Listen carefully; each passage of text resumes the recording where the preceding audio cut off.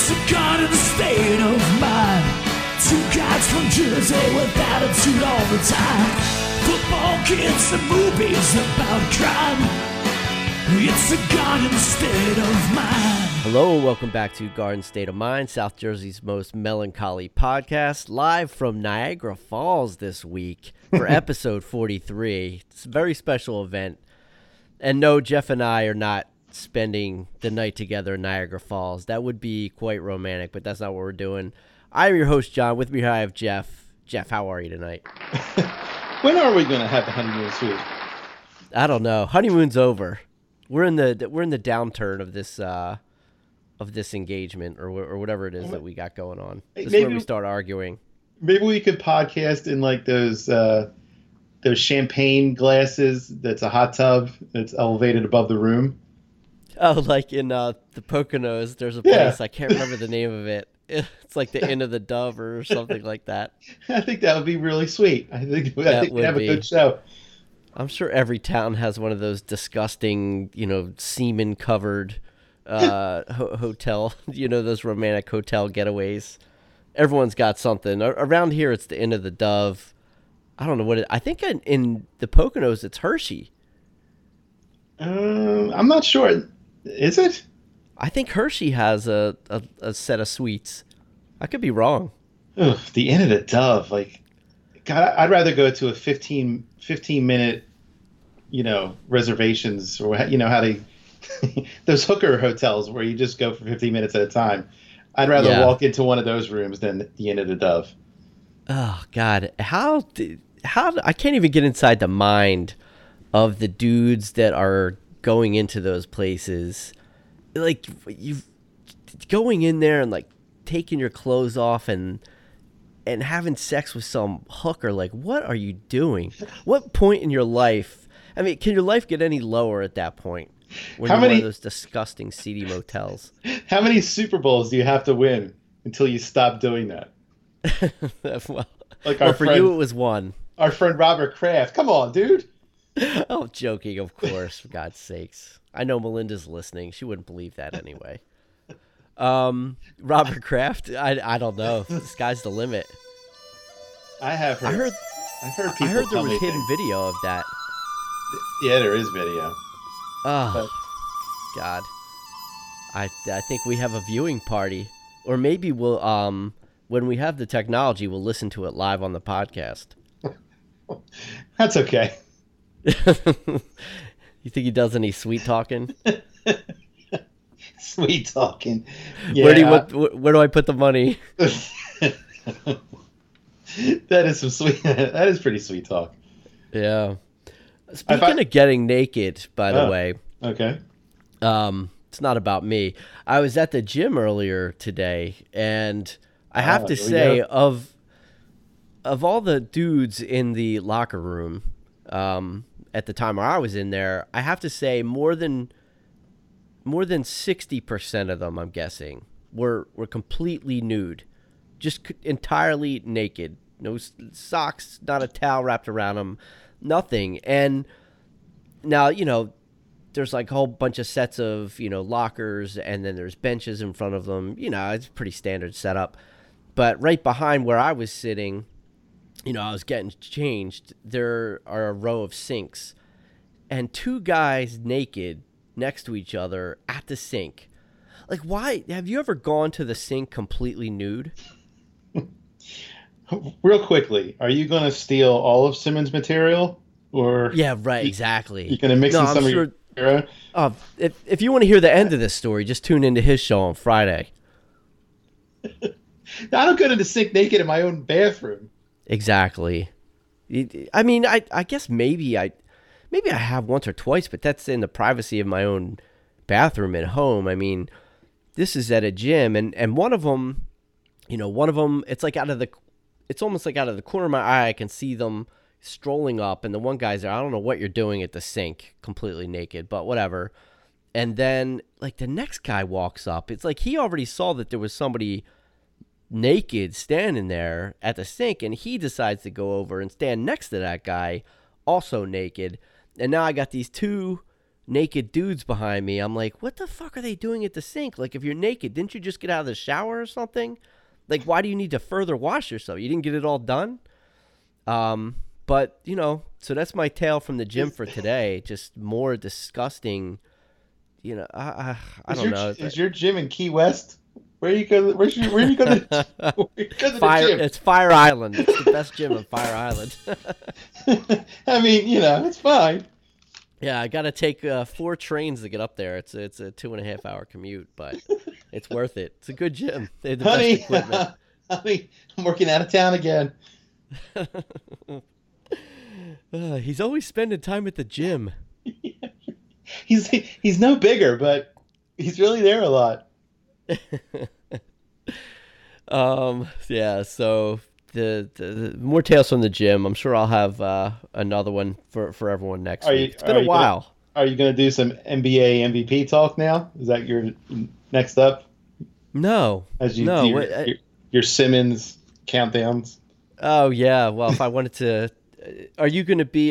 who's his host? Ryan Russillo? Is that his co-host? Yeah, on that one. Yeah, you'd have to be Ryan Russillo, and I'd be Bill Simmons.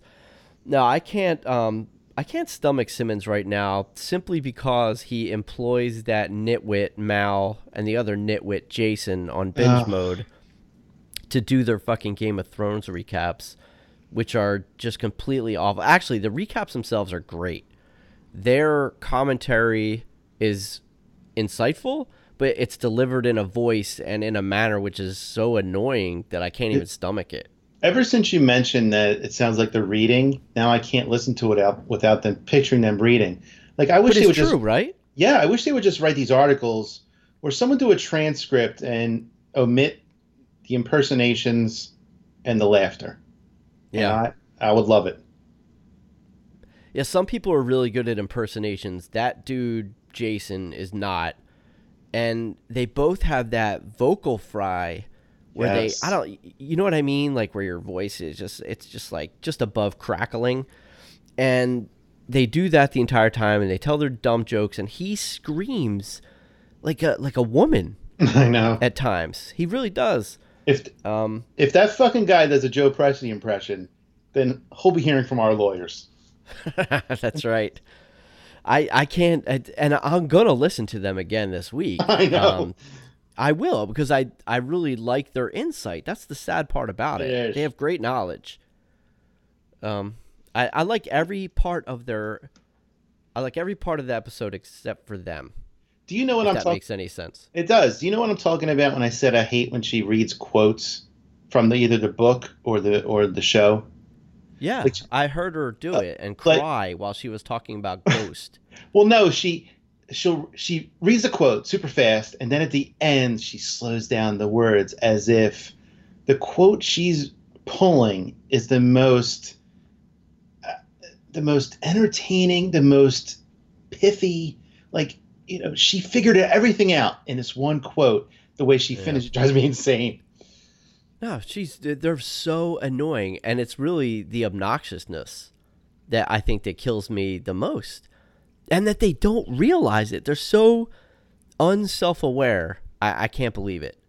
To think that they're that entertaining. Well, I mean, there's enough people, I mean, that listen to them and watch the Talk to Thrones and everything that, you know, like, Save Ghost is a thing. Because for some reason, she cares about this direwolf and is weeping about it. Weeping about this digitized beast. Listen. If that dog looked like my chocolate lab, maybe I would be sad when he left them up at the north. But otherwise, it's a fucking pretend dog on a show. Who fucking cares? Yeah, I feel like I felt the proper level of emotion, which was just about none in that moment. Exactly. All right, cool. I was like, oh, he's leaving his dog, or he gave his dog to his best friend. Cool. Yeah, all right. You know, what was the problem? Yeah, I don't know. I guess, do you have anything you want to discuss before we get into... Let's just talk about the Thrones. I mean, why even bother pretending this is not all we're thinking about? I know. So... the Phillies had a horrible loss tonight, by the way. Who are they playing? They just got off of Milwaukee. Right. They beat the Cubs last night, and Yeah. they're in Chicago for 5-game winning streak, and they're losing 1-0 until about the seventh, and then they go ahead 2-0. Nice piece of hitting by McCutchen, and then bullpen gives up the bottom of the ninth, the loss, end of the streak. And last night was the first come from behind win they've had all season. Once the Phillies are down after 6, it's like they haven't won yet until yesterday. Yeah, I've noticed that trend. It's awful. I don't like that. Yeah, so it's a tough one. Oh, Bryce Harper had a great moment. Obviously, he's getting heckled, but at the end of the inning, he catches the last out, and he like kind of turns as if he's thrown into the bleachers, and he launches the ball into those rooftops across the street. No way, did he? Yeah, it was awesome. The ones outside? You mean right outside of Wrigley? Yeah, Oh my God, he launched it over there. yeah, it was fucking great. It used to be so cool that those were actually places where people lived, and until they got bought up, I guess I'm assuming the Cubs bought them. No, they were still independent. And then they worked out a deal with the Cubs because, they're selling, watching the Cubs, and, they're making a lot of, I mean, there's places, I don't know if you were ever in any of them. I've only walked by them, but they're like, they're balls to the wall, like really great, buildings, all renovated, real seats up there, bars with wide open windows. I mean, it's not like lawn chairs on someone's roof like in the 80s. No, it's the real deal. Do you remember the ESPN commercial? I feel like we talked about this. Do you remember the ESPN commercial? It was like maybe in the late 80s or early 90s, and it was a guy who was living in that one building, and he was just sitting in his living room watching the Cubs game out of his, he had a giant, just like it was almost like a bay window, but it was flat. It was just giant. And he's sitting there watching the Cubs game from his living room. That's what he did every night. It's a very cool commercial. Yeah.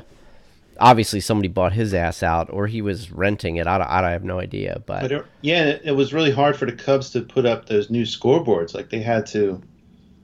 I don't know. There was I think there was like a legal fight about it. I mean, I don't know how residents have any say in what the Cubs do with it. If I would just put a dome over everything and then tell them to fuck themselves. But it was a thing.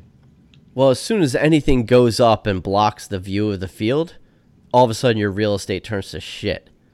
Yeah. You know what I mean? Like that guy had that apartment, which was probably worth like $2 million at that time. As soon as they blocked that view of the outfield or of just the entire field in general, who cares anymore? You just lost everything that apartment was worth. It was the novelty of being able to sit there. Is there anywhere else on the planet where you can sit in your living room and watch a game from your window? No, I mean, and that's it is a novelty, but it's not like, I mean, it's not a really good view. I don't think. The Cubs fans loved it. Like I wasn't regularly for a Phillies game last year, and I guess my first time after the big renovation, and even to get out to the bleachers, like I wasn't allowed. I had to kind of sneak through. Like there's some cool bars now out in center field and some really good spots. But, the bleachers really, I mean, the outfield is not the best seat. No. But I think like I said, it's the novelty. You don't have the sound. There's a lot of things missing. One is a good view. Right. Because you're about a mile away from home plate. So you're not really watching the at-bat too closely. We stayed in those rooms with it.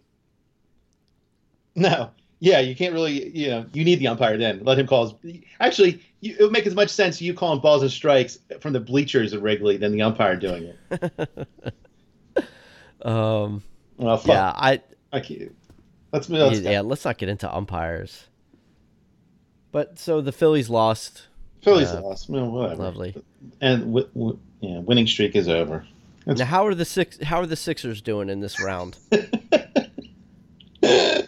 They're having a tough time this round. Oh, they are. They're just not showing up. Yeah, they haven't showed up. I was on, I was eating dinner tonight at a bar by myself, and for whatever reason, the Phillies were on in Canada. I guess like they have a channel up here that's basically ESPN, so it's just like a simulcast. But so I had that on, and luckily I was finishing up.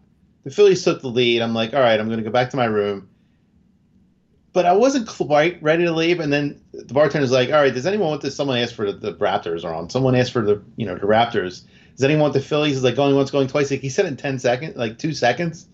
And I was about to say, hold on, I'm watching it. I had a perfect view right in front of it. Then he just changed it. And I was like, fuck, you know what? I gave him 18% on this tip. You cheap fuck. Fucking prick. So what did they do? Put the Raptors on? Yeah. Ugh. It's like, who cares? I know. They're not going to beat the Warriors. Or they're not going to beat the Bucks, probably. But well, they're not going to beat the Bucks. The Bucks, the Sixers wouldn't have beat the Bucks. No way. There's a lot of talk that they would have, but who cares? I don't think so. Yeah, really. What's the difference? Yeah. They're not beating anybody. Yeah. This week's episode, the finale of the biggest show ever, I would say. I'm not saying the best show ever. The biggest show ever, right? Sure. There's never been a show that was bigger than this. Oh, yeah. This is easily the biggest show. Yeah, it has to be. So this was the finale. I don't know, do we want to jump in and give our initial thoughts, right? You want to kind of go through it and then get into it? Or do you want to just start off with, here's how I felt about this episode? I don't know. Why don't you lead off? So I don't want to get in trouble if I disagree with you. No, I think you're gonna be pleasantly surprised this week. Maybe. Well, all right. You know what? Let me say 2 quotes, if you don't mind, and then you could start. Okay. And I'm going to quote, I forget his first name, but I sent this to you in a text, from the great movie Cocktail. Coughlin's Law, young Flanagan. Everything ends badly. Otherwise, it wouldn't end. And also, anything else is always something better. Yeah. I mean, look. I defy binge mode to compare Cocktail to Game of Thrones, The Iron Throne. I dare them. I don't know that they're going to reach. Simmons would maybe reach down into the Cocktail well, but I don't think binge mode's going to do that. Is there anything? I really don't. Is there anything we can say for the next 2 hours that will sum it up better than that? Than Coughlin? No. Coughlin did. No. There's nothing. That's a perfect summation. Thank you. What I would say is this, before we talk about, individual pieces of the episode, they fucked it up. I loved the first, I think you and I probably agree, the first 45 minutes to an hour were really good. Hold on. It was exactly 45 minutes, I guess, minus some promos from whatever dog shit HBO is promoting coming up that no one's, I almost want to cancel my subscription now because I don't know what I'm holding on to HBO for now. There's some good shows coming on. I'm telling you, I think Watchmen's going to be good. Yeah, it might be, but it's not a superhero show. It's not. Well, yeah, so it was 45 minutes, give or take, the promotions before the show. So yeah. So the first 45 minutes I thought were pretty epic in terms of just great moments. Certainly the moment where John kills Danny was really, I thought it was pretty moving. It was very sad for me. She was a great character. That's not a hot take, obviously. Certainly one of the best on the show. She was one of the drivers for me staying interested in the show, honestly. And to watch her die was pretty momentous. And then even to watch her give that speech in front of her, it looked like Hitler's army, for God's sakes. Yeah. And when she's walking, I guess she's coming up the steps and the dragon's flying behind her. Really cool visual. Made her look like she was a dragon. I loved all of that. And then there was Act 2 of this episode. in which they decide on how they're going to have another king and who that's going to be. And everything fell to pieces there. And then I guess they kind of revived it a little bit in the third act. I was okay with the farewells and that King's Council or whatever was going on, that first King's Council for Bran. Mm-hmm. That was fine too. The ending was fine. But that middle act, which was really important, they couldn't have fucked it up any worse than they did. The middle act that completed the whole series, yeah.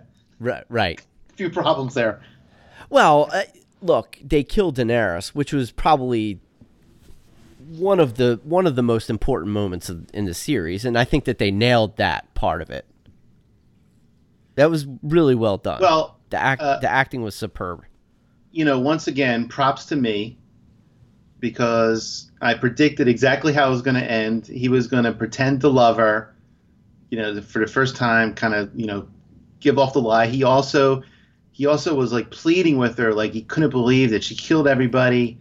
He brought it up right to her face, and then he put the knife through. But even as it was happening, I was kind of believing her. Like, I was still shocked by it when it happened. Was still shocked. So it was a great moment. And it was. And it's a shame because, like, if I don't know how many scenes were in that first 45 minutes, but I put like stars next to all these great moments. I have like a dozen stars of like, this was great. And here's the thing. And you were talking, like, you were defending Benioff and Weiss like last week, like nobody's business. And I was. And we're talking about HBO, and you're like, oh, maybe it's HBO is saving money, or whatever in that vein. It's not. It's easy. I mean, there was no plan, because when you think back to, there was how many episodes in a series in each season? 12 or 13. Usually. Oh. In the early seasons. No, 10. It was 10. All right. Yeah. We spent 10 episodes at least of Ramsay fucking torturing Theon. And now, the most important parts of the story, we fucking yada yada through it. This was the yada yada episode, yada yada season. And, I didn't care about the yada yadas last year, like I've said, but, this is the part that's driving me crazy where, I don't know if you read the story or I saw it and read it or wherever. It's probably on like those after the show, whatever. But Benioff and Weiss, they met with, actually it was from Martin's point of view. Martin said he met with 1 million people at Hollywood. They all wanted to make this movie. It was a huge bestseller. But he didn't want to make a movie. Maybe he was going to do like a Lord of the Rings type of thing where it's 3 movies or something along those lines. But even that wasn't really going to work. He needed TV, and it couldn't be network. So, and Benioff and Weiss had a meeting with him, and they understood it. They explained how they would do it for a TV show, what stories they would focus on, what ones they could get rid of easily. But they were going to dig deep, and they did. They dug deep into these episodes. And at the end of that lunch meeting, Martin says to them, who's John's mother, or who's John's parents? And Benioff and Weiss, luckily for them, had talked about it. So they had an answer for him, and it was the right answer. Right. And so now, when I think about that, this was the most crucial part of this whole show, the most important thing. And it meant nothing. It meant nothing.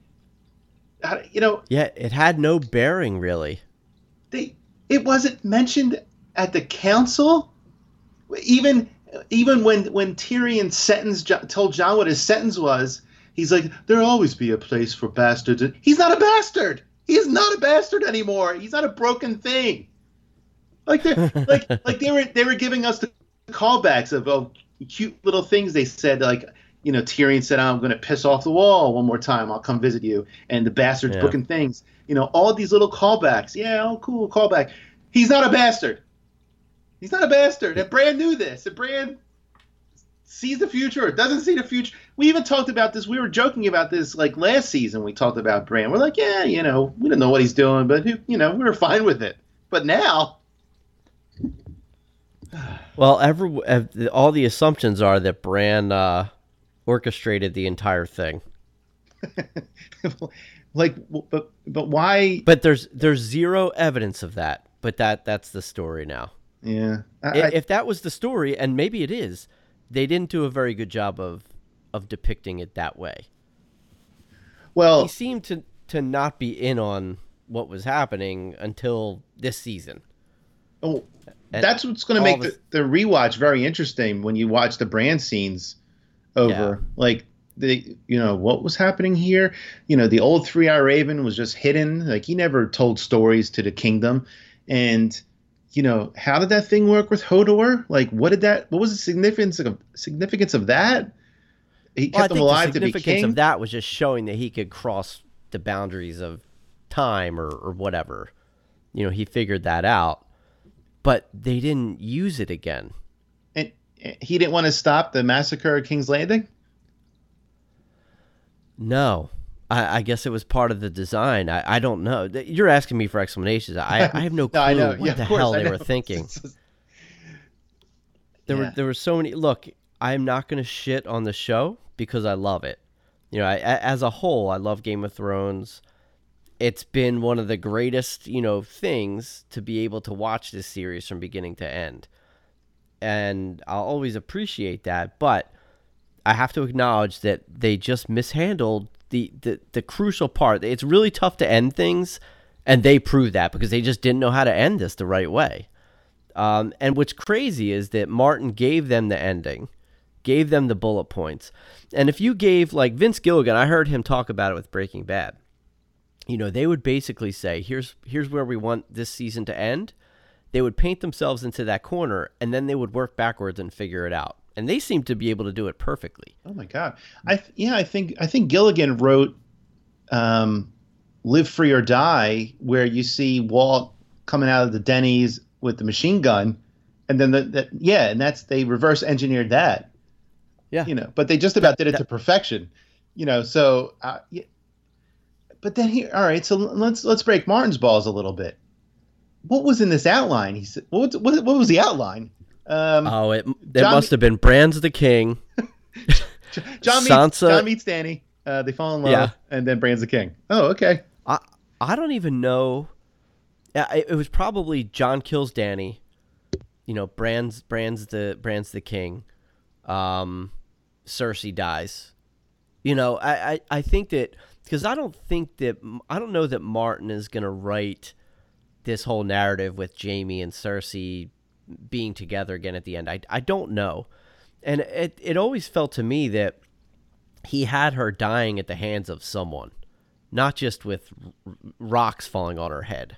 That's very un-Martin-like when you think about it. For sure. Like, all the other deaths were pretty fantastic for the most part in the show. Oh, at least all the major ones. Yeah. And there's no way that this was just... Oh, and then, and you'll hear this probably every podcast you listen to this week about Game of Thrones. Tyrion literally has to scrub away like 2 boulders or 2 blocks to find Jaime and Cersei. Yeah. I mean, I literally watched an avalanche of rocks and boulders fall on their heads last week. It would have taken probably days to excavate and pull them out of the rubble. And Tyrion found them in about 30 seconds. Yeah. I get it. That's the least of my problems with this episode. It's just one of many. It's one of many details and eventually, like, these are all the things I've been glossing over and saying, okay, it's fine. I love the show. Yeah. I get it. It's just that they're doing it all the way up through the finale, which to me, like, a finale should be picture perfect. If you want to end the show the right way, it should be just perfect. I heard there was a fucking water bottle in one of the scenes. Yeah, there was. Is that possible? There was. Yeah. That was a real thing. It wasn't photoshopped in? All right. No, I think it was real. I'm sure they scrubbed it all now, but that's the thing where, and I'm not trying to break your balls about it, but you were like so defensive of them like last week. Because it's unbelievable. And I'm just telling you, these guys now, they're going to be doing Star Wars. They obviously, and Bald Move really went in on them too. These guys were done with this story. They were done with this show, man. They wanted to get it off their plate. Can I ask why? I don't. Why would that be? Why would you be so psyched to go work on the 50th Star Wars chapter when you're here working on probably one of the greatest pieces of fiction and art in television history? You have the opportunity to make history with this show, and you're rushing to the end of it to go move on to Star Wars Part 10. What the fuck? It's a great, incredible question, especially when you consider that when you talk about one of the greatest pieces of fiction, like, you could basically argue it was like Lord of the Rings Part 2, but this guy pulled it off with his story. It was so great. He pulled it off. Yeah. And that's the thing. You read the books. I'm assuming that every time Tyrion walked down the street, it wasn't just from point A to point B. It was everything he saw, everything he did, everything he was thinking in his mind. And then the past 2 seasons, everything's like it's. But it's well, even the jetpacking, I was willing to overlook. Me too. I was willing to overlook it because I was like, all right, well, they're getting them from this point to this point. But both of those scenes at either point were great. So they left here. That was a great scene. And now they arrived, and Danny's breathing fire on the Tarleys. I was like, all right, this is all great. I don't know how they made it all the way across the country in a matter of one episode, but they did. Yeah. And I was fine with it because of the outcome. It's now just the sum total of all these little things. It's really just irritating me.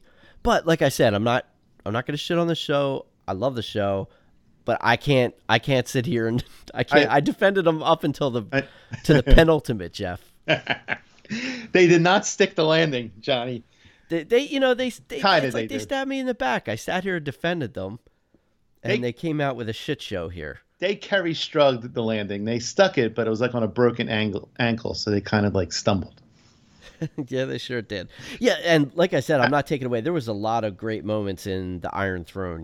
Episode 6, the finale. I have 2 questions. A lot of great moments. Yeah. I have 2 questions for you. Since you read the books, I am not. Although we kind of felt the whole time, we all loved Dany. We all loved when she burnt people up, and now all of a sudden we had to like hate it. But do you think Martin's intention was for her? I'm sure it was a tragic ending or an ending. Maybe it was a Mad Queen ending because that's what her. I would think so. Is that? But do you think that's? It wasn't a more positive kind of reign for her at all?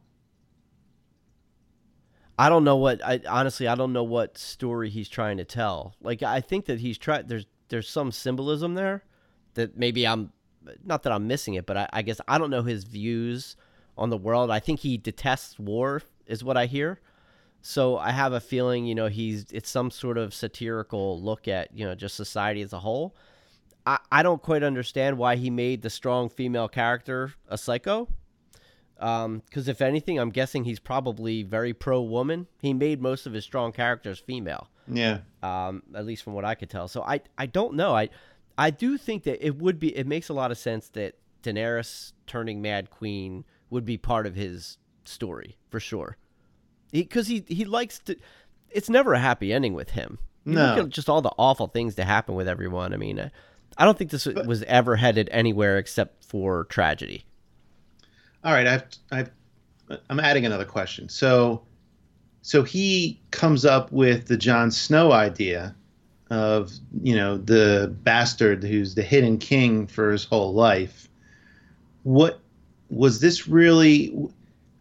Again, what was his outline that he gave to these guys, and why couldn't they figure this shit out? If there was any rift between them, like why would Martin let this kind of get yada yada'd? Or, why wouldn't he take control at a certain point? Or why didn't they give a better outline? Or did they ignore his outline? I mean, did you have any guesses? My only guess is that pure ego would not allow him to give away. And there could be 2 things. I have 2 thoughts on that. One possibility is his ego won't allow him to. He doesn't want them to create as good of a story and ending as he's going to create in his mind. Okay. That's possibility number one. Possibility number two is he has no fucking clue other than in his mind, Dany goes Mad Queen, Jon kills her, Bran's the king in the end, and maybe there was nothing else. I don't know how many bullet points he gave them. Well, that's the other thing too, is like when we're, back to Gilligan, how he reverse engineered. When Martin starts out writing these books, doesn't he is he just figuring it out as he goes? Doesn't he kind of know the story?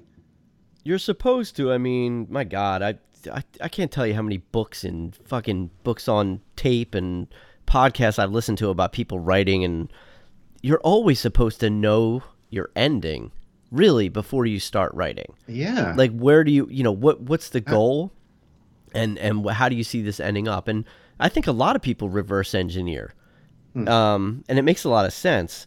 I have no idea. I think when you listen to Bald Move talk about, or what's his name, Aaron on Bald Move talk about George Martin and how he just kept, even through book 5, right? Like, so I've read 5 of his books now.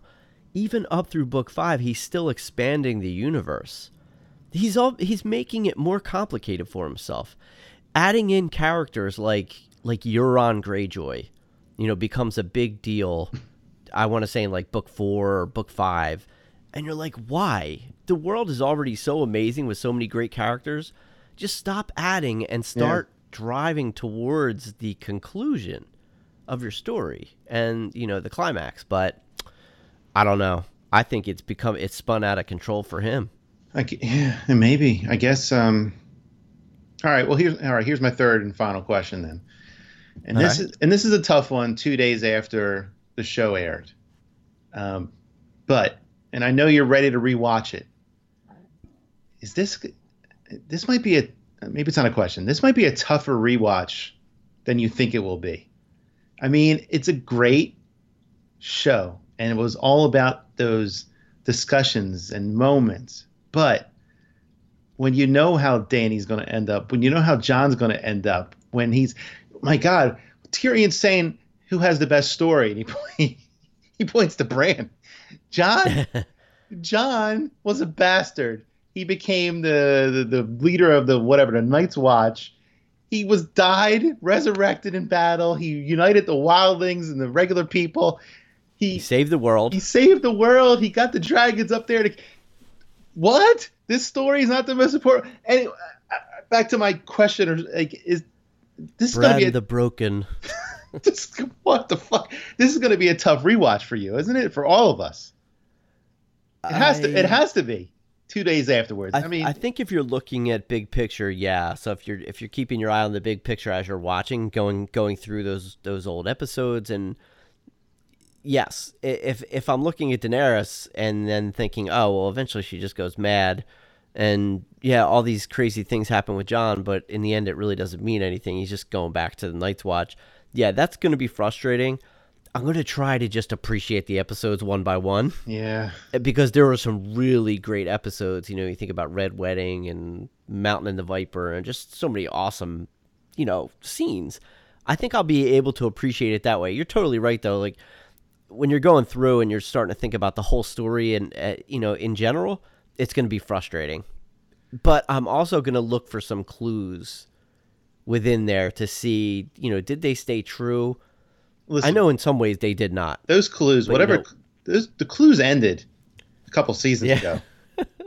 There may have been some, but they're all gone. The clues are now just manufactured. Well, we'll pay close attention to that Red Priestess, not Melisandre, but the other one. I want to find out I want to go back and see what she said. Oh, me too. You're gonna freeze frame on that moment. God bless her. That's what I'm guessing. Kinvara. Yeah, that's her name, Kinvara. Something like that, yeah. So, I mean, I feel like we both have the same opinion of this episode. I have some notes. I got another 4 or 5 pages of notes. Okay. Do you have a good little walkthrough then? Yeah.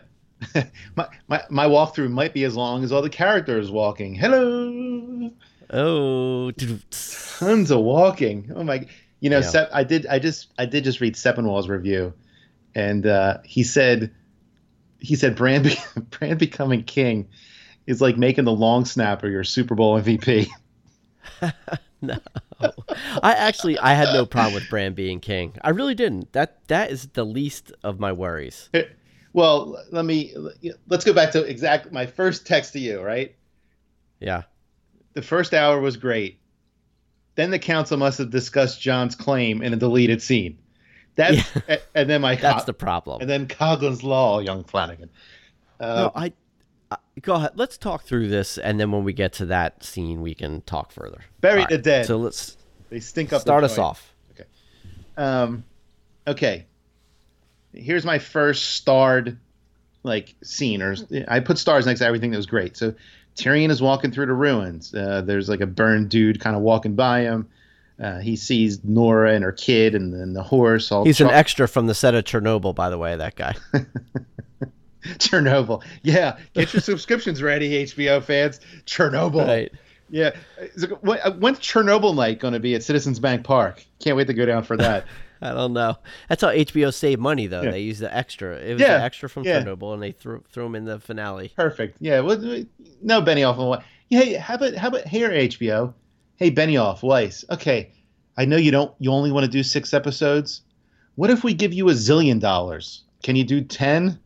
Break the bank for these guys. You're ruining. Oh, what the fuck?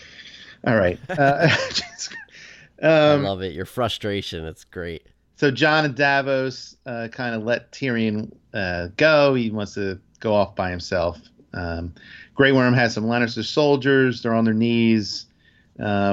Great moment here. Davos is like, what the fuck do you need? They're on their knees. You won, and Grey Worm's not having it. John grabs his arm, and all the soldiers, get their spears ready and their swords out. So, this is a really cool moment, and that was the little standoff. I can't wait to rewatch when we're introduced to Grey Worm. And little did we know that he's deciding everything in the show. But I digress. Was his anger overdone?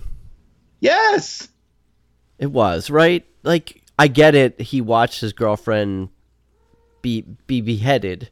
I totally get it. That's awful. And literally, she's the only thing that he cared about on the planet, besides Daenerys. This is the shitty part of the yada yada of Daenerys, is that she freed slaves, she freed Unsullied, but she inspired everyone to follow her, and the great part about what Daenerys did is that you had an Unsullied and you gave him the ability to think for himself freely, to fall in love, to do all those things, which is awesome. But to get to this point, yeah, I know. It's I did think that he lost all humanity when she died. That I kind of stuck by that, and it makes sense. But now he's just angry at everyone. He was unreasonably angry at Tyrion. Well, just unreasonably angry. Yeah, I don't know how they fought. I can't remember how they fought in the past, the Unsullied. And listen, yeah, I can understand all day long why Daenerys is the Mad Queen, but now all her soldiers are the Mad Soldiers too. They just want to kill prisoners. Yeah. Well, I mean, the Dothraki were always psychopaths. They were nuts before she even met them. But the Unsullied were very disciplined, I thought. The Dothraki and the Unsullied were like fucking sea monkeys. They just added some water, and these guys came back to life. They were wiped out 3 weeks ago, and now there's thousands of them. Well, I think the fact that the Unsullied just had zero emotion is what made them tick. You didn't have to worry about them being afraid in battle. They just went in. No. They were well trained, and they did what they did. No, you're missing my point. They were wiped out. The Dothraki were basically wiped out. Winterfell. You mean and now they're just sprout some more. Yeah, the Unsullied. I mean, they're those little sponges that you add water to, and they blow up to a foot tall. They'll never be able to. I can maybe forgive the Unsullied because I didn't see how many of them perished in the Long Night. I don't think so. We saw more Dothraki in the streets of King's Landing the past 2 episodes than we have for past 2 seasons. There were, yeah, I think you're right. There were more that stormed King's Landing than there were that raced across that field in the long night. Yeah. And oh, by the way, of that crew, which seemed to be the entire army, about 3 of them came riding back. Yes. And it's yet just, somehow they gave us the cool moment of the swords going out. And we're like, wow, that's cool. And that's fucking horrible. It's, oh my God, what a waste of an army. But perhaps not. So anyway. All right. So then Tyrion is going over the map room where the map's on the floor and there's rubble. He goes into Cersei's office, finds a I've torch. never seen that floor so many times, by the way, in a season before.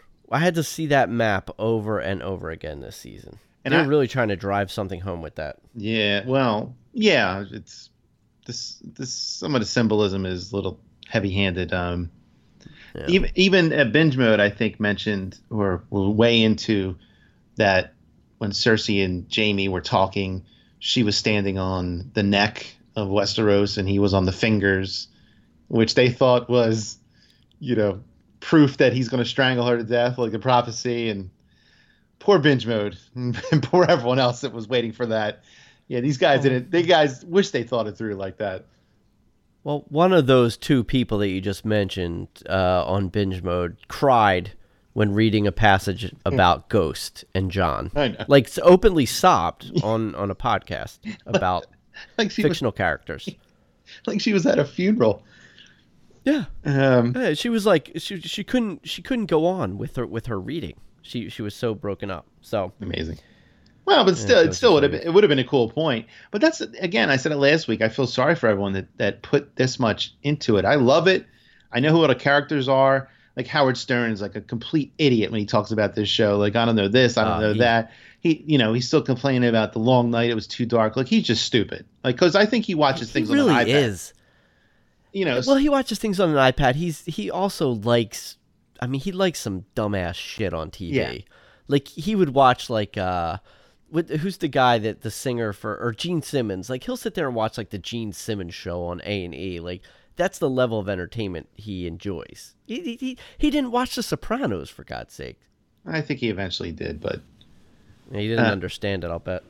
But I forget even what I was saying. What was I saying? Why did I bring up Howard Stern? I don't know.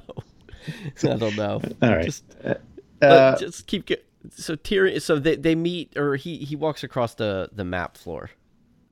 Oh yeah, the map. Oh, that's what I was saying. Like, how everyone put so much effort into this. Like, we knew who everybody was just because we did. But the people that really delved in, like, you have to feel sorry for them a little bit when they're, and then they see these little clues that they think are clues. The neck and the fingers, or that sword that Ned put on Lyanna's deathbed that was like a glow, and then that had something to do with the fire and ice of glow or something. I mean, these poor motherfuckers read a lot of shit into this show that just didn't happen. All right, so Tyrion, this is another great moment. Tyrion sees his brother and sister and is crying and slamming rocks. There's a great overhead shot of all 3 of them as he's like kneeling over them. They look great. Great acting. Yeah, great acting, unbelievable, and great, great image of the 3 of them, and like Jaime kind of wrapped around Cersei. That was pretty cool. Again, awesome moment. I mean, it's like moment after moment at the beginning. Then we cut to Jon. He's like walking up to the queen to see why she's killing prisoners, and you have the Targaryen flag is huge up on the steps. The guards are all lined up, or the Unsullied are all lined up.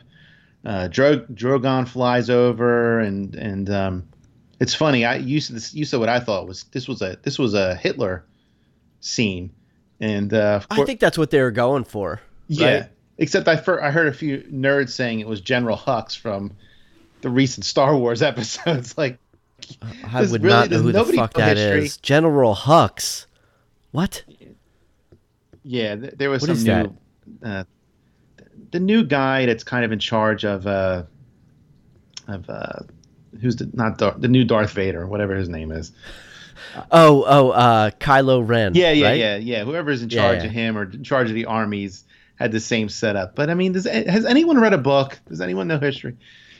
Yeah. I mean, I would say that the Hitler comparison is better Yes, this was and more relevant. certainly hitting Hitler, because my next star was during her speech. Like, that was legitimately chilling. Like, I'm like, oh my God, like this. Yeah. This speech, She pulled it off really well. Yeah, again, Yeah. the acting, saving these guys at every turn. Like, I was like, wow, I don't know how they're going to get out of this. I don't know how. I know. When, I know. when she mentioned Winterfell, I'm like, Jesus Christ. Like, Yeah. it, Well, here's the best part, by the way. She delivered that amazing speech. It was really chilling. How the fuck did John understand it? yeah, Does he speak Dothraki now? maybe he heard the Winterfell part. I guess. Well, maybe she was saying, "I love Winterfell." Like, I guess I just, what? That was just something. I guess they missed that. They didn't think about that. Johnny Cakes. They didn't think there about should have anything. at least been a translator. Yeah. Yeah. Your nitpicks are funny because they're so minute compared to everything. But doesn't that make sense though? It does, of course. I mean, but And now you can't unthink that. Now that I've told you. unless he's just a super Targaryen and in born that he can understand something. Who knows? Well, that's great. But Tyrion was there as well. Well, Tyrion kind of knows it. Yeah, I don't know. I mean, yeah, great point. All right. So anyway, So forget about that. good, and good direction here. Good. I'll give him credit on the direction where, you see Daenerys overlooking everything, and then Tyrion walking up behind her, and as he's kind of getting up next to her, she says, Winterfell of Dorne from Lannister Islands or something, the Karth, everything she was saying. Then she said the women, then the men and the children that she's going to liberate. Like I said, this was legitimately chilling. Yes. The Unsullied are tapping their spears. She's like, screams, will you break the wheel with me? And Of course, they would do anything. yeah, They will rape and pillage their way through every square inch of Westeros. They would just burn it to the ground. yeah. Tyrion walks out. She says whatever she said. You freed your brother. He's like, yes, I did, and you slaughtered a city. And then he throws his hand of the kingpin. Is that what it's called? Great moment. Yeah. Great moment. And that when you think back to the moment that she made him her hand, was probably one of the best moments, one of the best scenes on the show. And that really, helps with the gravitas of this scene, how important it is. And again, it's just a shame that, it's just part of this scene. Well, that was the greatest moment of his life to that point, you would think. Yeah. He achieved something that his father would have never given him credit for or believed that he could. Yeah. That was a big deal. For him to throw it away, you're right. That was pretty momentous. It was. And in fact, another great example of how this guy could talk himself out of anything. Like he was a prisoner when he met Dany, or was about to be, or whatever. I forget the situation, but and talked himself into that job, really. But yes. He did believe in her. But then she tells the guards, take him, and then he looks at Jon as he's leaving, and then Dany just gives the death stare to Jon and then walks away. She does. And another great image. The city is still burning behind all the soldiers, and it's just a great image. Well, the ashes just continued to fall throughout the episode. It was like Resident Evil. Like, I just loved it. It was really just a chilling setting. Yes. It was perfect. Yeah, it was. Arya's basically faceless man's her way right next to Jon. He doesn't even realize she's there. And I bring that up on purpose because whatever. Right. He's like, what? He's like, what are you doing here? I came to kill Cersei. Again, I don't know why they couldn't have discussed this at Winterfell or why, whatever. And a They great. never share plans with each other. No, what the fuck? And we waited 7 years for them all to get back together, and it's like, oh, I'll see him in 20 minutes when I get around to it. Like, when they come back together, she's hiding at Winterfell, all this stuff. Like, I guess we can't watch scenes of them just drinking and reminiscing for a whole episode, but I don't know, a little bit more. Yeah, like just a little bit more family being family. Yeah. Like, wouldn't they have wanted to travel together? Yeah, why did they? Yeah, there could have. Oh, there could have been. They were always so close. It was really weird. And that, and then this is another starred moment. She says, looking at Danny, "I know a killer when I see one." I mean, it's a great line. Yes, but we all know that Danny was a killer, but because of the 500,000 people she killed last episode. Good point. That one over my head, Johnny. I was like, oh, Ari was really, really intuitive. Yeah. And then we get to this next scene again, another star moment of Jon and Tyrion, and then I kind of settled in. I'm like, all right, the battle's over and all the kind of action's over. I'm like, this is what I was hoping now for the rest of the episode, like just long, debates. 10-minute scenes with two characters that instead of like they say 3 sentences with each other and then head off, it's a real in-depth conversation. And I almost wrote down almost every line of this scene. Everything seems so amazing. Everything they said, asking you if there's life after death. It was flawed, though. What? It was flawed. Which part? So I agree with you. I love the setup of the scene and what they were going for. The dialogue did not work for me entirely. Like, everything Tyrion was saying made sense. Half of what Jon was saying made sense. I didn't understand his rationale for defending Daenerys. Did he really believe, like, and not only that, if he really believed what he was saying, then 10 minutes later he's stabbing her. I didn't get it. He was fighting so hard against Tyrion and being a real smart ass, honestly, when he witnessed the same thing Tyrion did. Yeah, I went into that scene when he walked in the room. I've watched like Casino and Goodfellas too much. I'm like, guys, are you sure no one's listening to your conversation? Like, you're just like kind of, yeah. They're not whispering. And nobody's ever listening. No. And I took it as when Jon, I took it that way a little bit. When Jon was defending Danny, I'm like, oh, he must be playing this up. So if anyone's listening, he can say he's not, conspiring with Tyrion, later on. But he wasn't, though. I think there was a little bit. He knows he didn't believe it. I don't think he believed that stuff. He knew she was. I don't know, man. You have to rewatch it. You look at the conviction. It made zero sense to me. That's all. I didn't get it. I was like, is he a moron? He watched her burn the city down. I looked at his face and saw the horror in it while he was witnessing what was happening. And now all of a sudden... No, for sure. And then I guess... It didn't make sense to me, that's all. That's why I just felt like he was kind of saying it a little bit, and then he needed Tyrion to just push him over the edge to realize, yeah, man, that's bullshit. Even you can't really believe what you're saying, because you might be right about that. It could be him just trying to rationalize it in his mind because he doesn't want to not support Daenerys, but he was always fighting for what was right.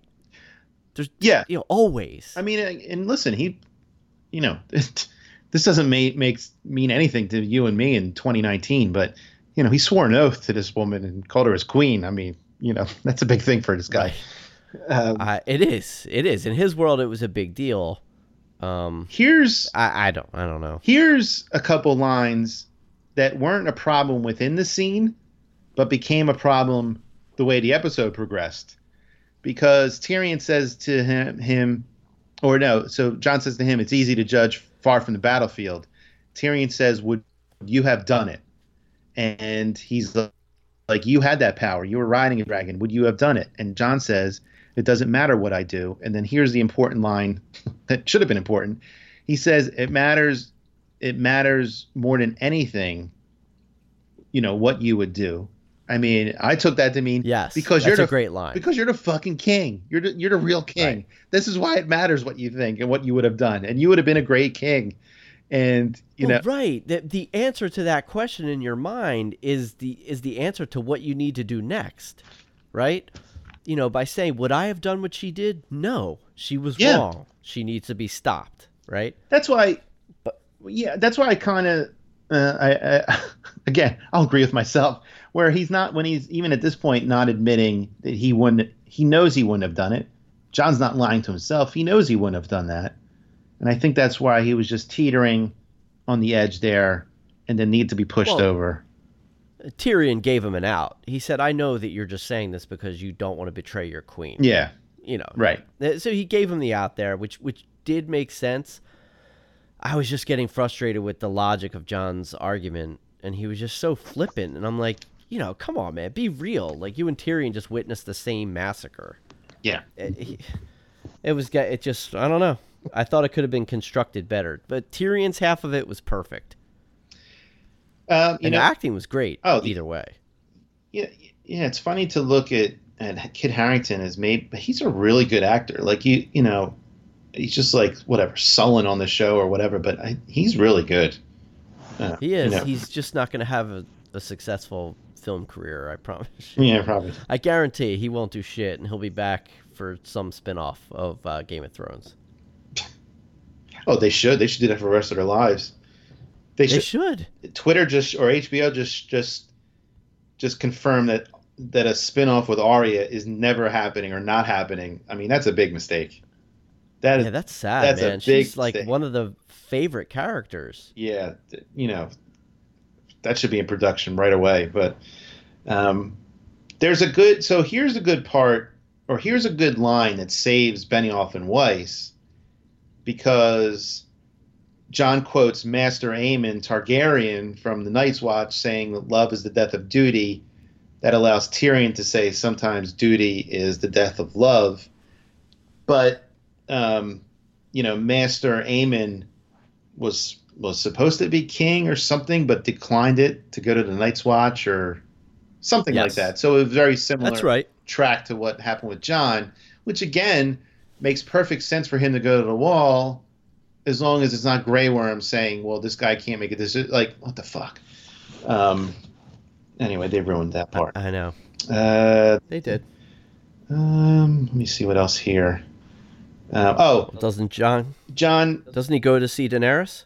Yeah, first he puts his hand on Tyrion's shoulder. He's like, well, if that's her decision, she is the queen. I'm sorry he came to this. And then another great point, Tyrion asks him, well, how will your sisters, respond to this? Will they bend the knee? Blah, blah, blah. So this was still all good stuff. It was. And that was, thank God he brought that point up. Jon needed to remember that this was probably going to wipe out his family if he didn't do something about it. His family and everyone in the North, they would have been gone. Yeah. Jon says, I don't get to choose. And then Tyrion says, you do, and you have to choose now. And like I said, this was the stuff I wanted from this whole episode. So now Jon's walking towards Dany, and there's ash, and Drogon's in the ash, and Drogon lets him pass because he's a Targaryen. Well, wait a minute. What? You glossed over. That was pretty amazing how it looked like just a pile of rocks or something, and all of a sudden it's Drogon, right? Like, I didn't know that was the dragon. Oh, yeah. I thought it was, that was a really cool. I liked that, how they camouflaged it like that. Like, that was cool. And again, when Dany was walking out and Drogon's dragons were behind her, it was cool, but it's fake. Well, it's fake, but it's great visual, which they delivered a lot of. Yeah, if anything, that's one thing they did right. That's where they save themselves. I was texting you. This is like Armageddon or some Michael Bay movie. I mean, that you get a big crazy visual and some CGI, and you're hoping that it, hides all your flaws. I liked Armageddon.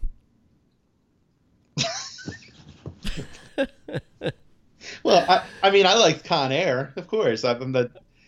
You know what I hate about Con Air? Con Air is a really believable story. You know, no. You know what's the worst part about Con Air is that when they, as a lover of Las Vegas, first they crash land and they're downtown, in Old Town Vegas, and then they end up at the Sands, which is like on the main strip.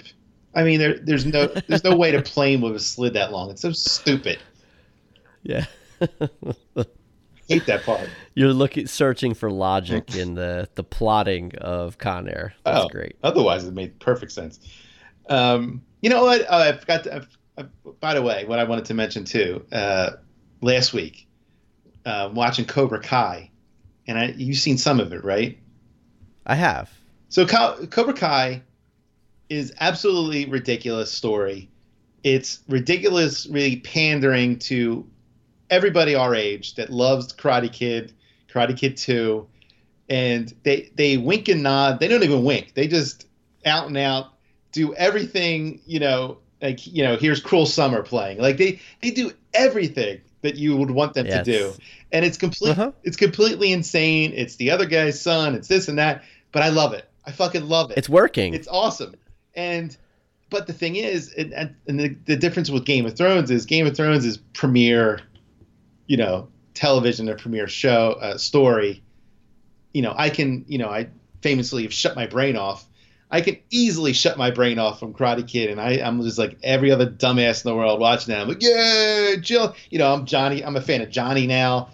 Well, for sure. That guy, where's he been for the last 30 years, man? He's a good actor. I like what he's doing in this revival. He is pretty good. Not bad. I think Machio is not the greatest actor. A little just. He never was. Yeah. Right place, right time. That guy, or he had the right look or something. Yeah, it was the look. Because he's still like a spindly little guy. He's a doofus. When I first heard about this show last year, I thought it was just like YouTube clips that Machio and Zabka just got the iPhone out and started making some scenes. Like I didn't think it was a real show. Oh, you didn't realize it was real? No, I didn't. I just thought it was like a little web series or something. Yeah, I heard that Kreese is back for the second season. Yeah, I'm halfway through season 2. He's back. Yeah, don't give away too much. I don't want to give any spoilers out for anyone. But yeah, I did hear that he was back. Is there any chance that they're bringing back that Steven Seagal-like character from Karate Kid 3? That would be awesome. Karate Kid 3, I've only seen once or twice. But I know I know who you're talking about. Yeah, it's a dumpster fire. But yeah, that guy. There was just no story to the third movie. Like the first and second, I could follow along. The third one, it was a cash grab for sure. What's great about Cobra Kai is that Johnny is like out of touch with modern times, and he's got these high school kids, and basically most of the time he just calls them pussies, and because they're all social justice warriors. I love that because goddamn, that's what these kids need. They need to shut the fuck up about their little problems. Yeah, he's coming from a point of view as somebody who's had a hard life, an actual hard life, and turned out to be a loser. And these are just these punk kids who don't know anything, and they're preaching. And he's like, "Oh, shut the fuck up! Yeah, it's awesome. You don't know anything." Beautiful. Yeah. Anyways. All right. So anyway, John's about to stab Danny. Yeah. But not yet. So he goes in there, and now she's kind of like calm. She touches the throne, and I don't have to rehash this. Everyone knows about it. So she's being nice and kind of talking about how she still goes back to I can change the world mode, not realizing that she sounds like a tyrant. And he's like begging with her, pleading like, please, what you think about what you're doing, and you burned little children alive, and he's like almost crying, and then she blames Cersei again, and he's like she's going to decide what is good for the world, and the little people don't get to choose, and she's like, we'll break the wheel together, and then he says, "You're my queen down and always." And like I knew I knew he was going to kill her, and I kind of thought in this way, but I was still shocked when it happened. I was like, holy fuck, he stabbed her, and the quickest death in Game of Thrones history. I know it's a hard. Yeah, she really just collapsed, and that was kind of it. Yeah, a good old heart stab. Jaime gets stabbed 30 times last week, and he's still climbing up walls and steps and down and doing, he's running all over the place, and killing Euron. Well, magically, Euron must have missed like organs somehow. Like it just went in and just nothing, didn't touch anything. It just pierced the skin. Yeah. Somehow he didn't touch an organ. Yeah, the one. I don't know. The 1 foot sword. Just. It was like a magic act when you shove the swords through the body in a box, and none of them seemed to be going through the person.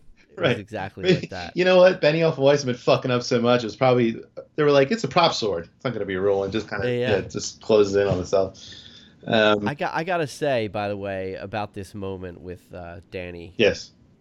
It was crushing to me. It was. It honestly was. Like she, like I said, just a attractive character all the way around, right? The way she looked, she was beautiful. She was magnetic. Great actress. The character itself, you just really got behind her. And then to go get all the way through this series with her and believe in her, only to have her turn out this way at the end, which is fine. If that's the story, that's a story. Dude, I gotta say, it crushed me. It really did. It was so disappointing that I had to watch her crumble like this. And not only that, to have, pretty much the noblest character on the show be the one to kill her. Yeah. Kind of like and it was a cheap shot too. Yeah. He was kissing her and he stabbed her in the gut. Did he get a little hard on down below? Did she feel that first?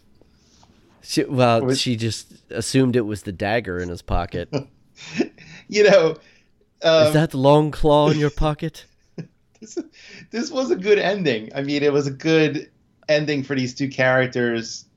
Oh yeah. If this was the end of Martin's outline, yeah, it's a great tragedy for this show. But like they should have ended it right there. Yeah. How about that? Yeah, maybe. God, in retrospect, I wish they had. Think about it. And then maybe they could have come back later on and done something else afterwards. But just let that be it. God, yeah, that's a great point. That would have been so much better, because that's the tragedy of it all. He is he is heartbroken having to do that, and I've heard some, I guess, chatter online of, all the people that named their kids Khaleesi or Daenerys, like how, if they feel stupid now. I mean, well, they should feel stupid no matter what. Well, they should anyway. Like I was almost named Hazel. Well, I didn't name her Khaleesi, but like a month later, I'm like, oh, I should have named her Khaleesi. That's pretty cool. But I didn't. Oh. But I would have been fine with it if my dog's name was still Khaleesi. But, not your child. That's the thing where that's the shitty part of her. Yeah, she was so iconic and such a hero. I know. And nobody could have played that role better than Emilia Clarke. Like, if anyone was ever born to play a role, I would say she was born to play that role. Kind of like James Gandolfini as Tony Soprano, or Bryan Cranston as Walter White. Definitely Emilia Clarke as Daenerys Targaryen. Like, I don't think anybody else could have done it. Yeah, I think along the lines of online chatter, I think in the past, people have mentioned of her being like a weak link on the show and like acting wise. And yeah, they are so off. I don't even know how. I mean, just amazing. Just the face acting from all the characters in this episode were off the charts. Off the charts. I started rewatching season 1, and I found her to be engaging even from the first moment on screen. And yeah, you're right. The facial acting, just the way she was conveying the emotions without many words. I don't know, man. What do I know about acting? Yeah, a little detour. You're going to see this from Jon Hamm in Mad Men. Tony obviously Gandolfini and Soprano is probably the top, and then Walter White could be second. Cranston. Killing Eve. I don't know if you started watching that yet, but this actress name is Jodie Comer, and her character is Villanelle.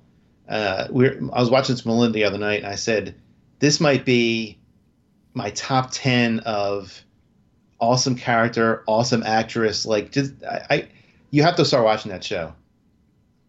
Yeah, I guess I do. Okay.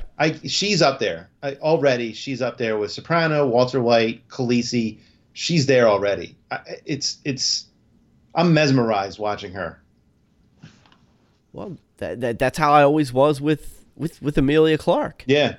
I was always, kind of captivated by what was going on with her character and what she was doing on screen. Jesus Christ, man. Just a tragic end to this story. And then even more tragic with the way they fucked it up right after this. I mean, when I look back and think, wow, they could have ended it and people would have been really pissed if they had just ended it there. But you couldn't complain about how perfect of an ending it would have been in that moment. Because just to Drogon flying off with her. I have to assume that most people watching it were like terrified after her speech. And so, yeah, I think we all would have been okay with this moment. Like the flash forward should have been 20 years is what it should have been. Yes. And I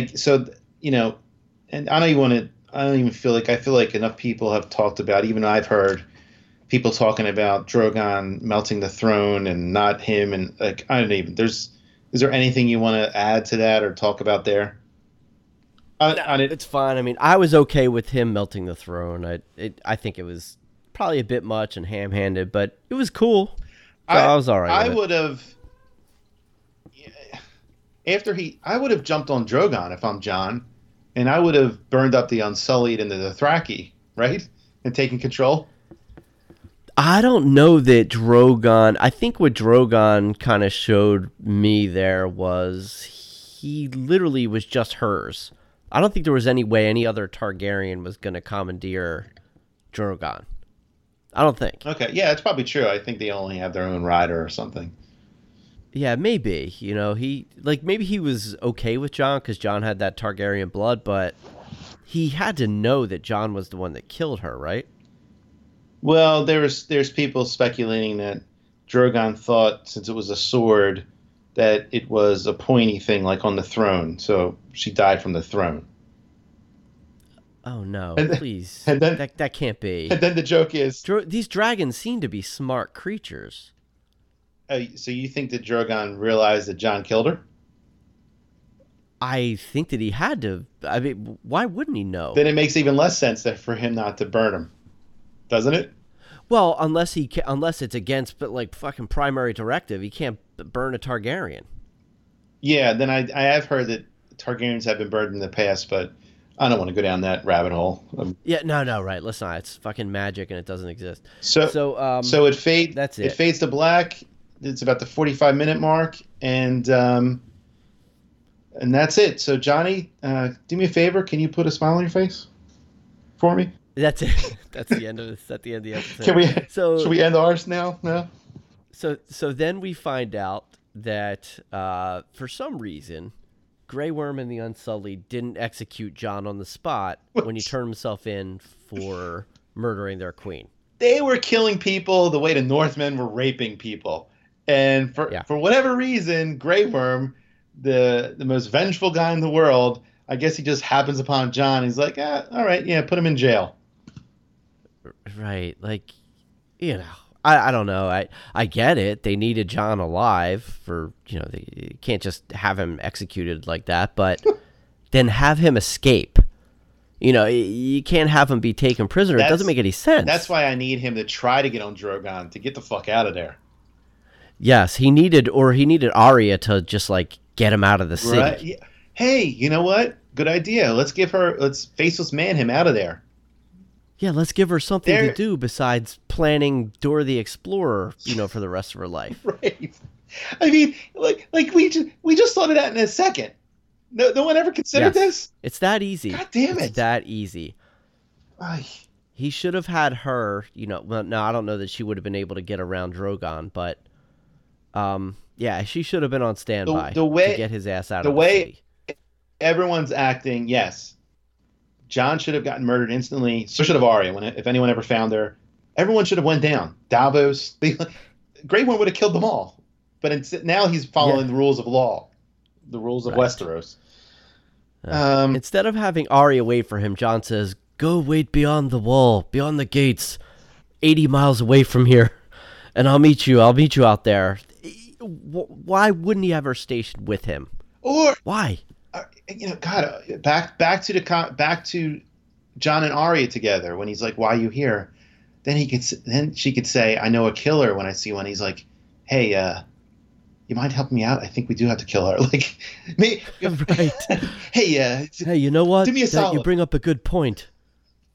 Listen, I hate to ask for another favor. I know you killed the Night King and all, but hey, what are you doing for the next couple hours? Right. Fuck. Do you still have Needle? Yeah. Do you still have Needle Yeah, with you? I know I'm going to call back to this when I get banished to the Night's Wall about Needle, but maybe I'll ask you about Needle right the fuck now. God. Before you go on a Lewis and Clark expedition, could you come with me to go kill our queen? I don't. Okay. So anyway, there's this, all of a sudden it's really sunny out now because Dany's dead. So the clouds went away. Yeah. The sun's out. They're underneath these fucking tents, canopy, and some people are there that I really could care less about, like Ed Muir Sure. or Whoever- Sweet Robin Yeah. or Asha or Yara or whatever the hell Yara. her name was, Greyjoy, some other guy who was old,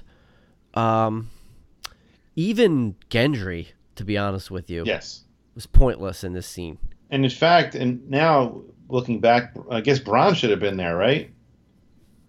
Or is he? Well, it's not a family. He just owns he's just in a castle. It wasn't cleared yet that he was no. He Oh, that's definitely right. He wasn't. the- Yeah, Tyrion was coming. he didn't have a house yet. Yeah. There are still a couple moments here. Arya tells Yara, "If you say another word about killing my brother, I'll cut your throat." And then Yara, Oh, that was fantastic. right? Yara, Totally agree. Yara completely backs down from that. I wrote this down. It's not. Hold on. I don't know who's. This might be Tyrion saying this, where he's saying to Grey Worm, "It's not for you to decide." Yes, that's Tyrion. Okay, and I wrote, I agree with a million exclamation points as like if it took up half a page, me writing, I agree. It's not for Grey Worm to fucking decide. Why is he deciding anything? Well, Grey Worm had my only explanation for that was that Grey Worm had the strength of the Unsullied and the Dothraki behind him. That gives you a little bit of weight, Well, regardless of your title. but Sansa's like, yeah, we got a tons of Northmen right there outside. She made it sound like, yeah, we'll take care of you guys. Oh, no, totally, yeah, for sure. But the problem is the Unsullied would have been like, okay, that's fine. We'll fight another war. And I don't know if I give the Northmen a chance against that army. The Northmen are good at raping, Yeah. but I don't know how good they are against the psychos with spears and sickles or whatever the hell it is that the Dothraki are using.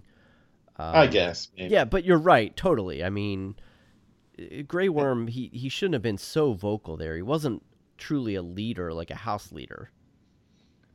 No. Right. He was a prison guard.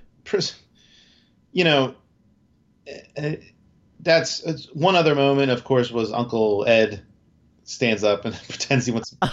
That was so perfect. That was tremendous. Like, there was enough of this stuff where you're like, oh, it's, but then to Tyrion's in chains. Grey Worm doesn't want him to talk. Tyrion says, yeah, I guess half the people hate me and the other half hate me.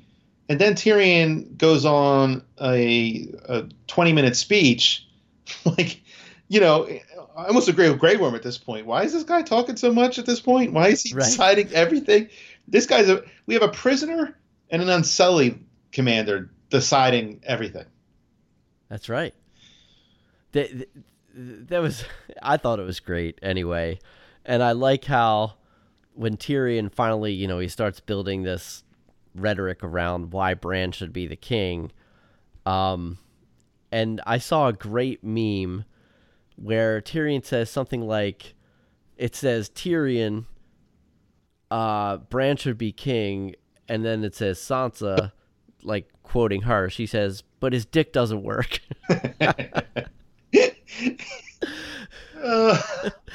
Because that's basically what she said, yes. Right? She said, you know, he can't father any kid, he can't have any kids, which in so many words means saying his dick's dead.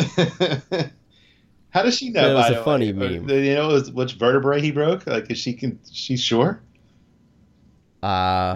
He said, there's one more bone that's broken, and it's beneath my belt. I have no more use for this appendage. Sister, I love every bone in your body, especially mine. It's as limp as the noodles in your bowl. Now pass the turkey gravy. Fucking Bronn. Oh my god. Stories? This is what makes you a king, Tyrion? Stories? And again, this is them reaching. They were reaching. This is them like almost propping themselves up as if they're telling a story. Number one, this wasn't your fucking story. I know you're heroes now because you produced a TV show and wrote and directed some of it. But, you know, Martin told the story. I mean, maybe this is your homage to Martin. Fine. Okay. But, you know, this is even the best story within his story. I don't have a problem with Bran being named the king in the end. If anyone was going to be just out of that group, I would guess it's probably him. Just because he doesn't seem to care that much about material things and power, at least as far as I know. So I didn't have a problem with that. The problem I had was with how they got there. You know, Tyrion's explanation wouldn't be enough for me to say, oh yeah, let's make him king. Those are all egos there when in that tent. When he went, I guess we'll get to this in a second. When Tyrion goes to Jon's cell, and like I said, he brings up the bastards and broken things. Like at that point, I was like, you gotta be fucking kidding me. No one's gonna mention this. And then when he says goodbye to everybody, no one says a word about who this fucking guy is. He's Aegon Targaryen. I think afterwards, Tyrion was walking back to his cell. He's like, "Oh shit, I forgot about Jon Snow. I forgot to mention Jon." He's like he's like us in the podcast. We forget what we wanted to finish a thought.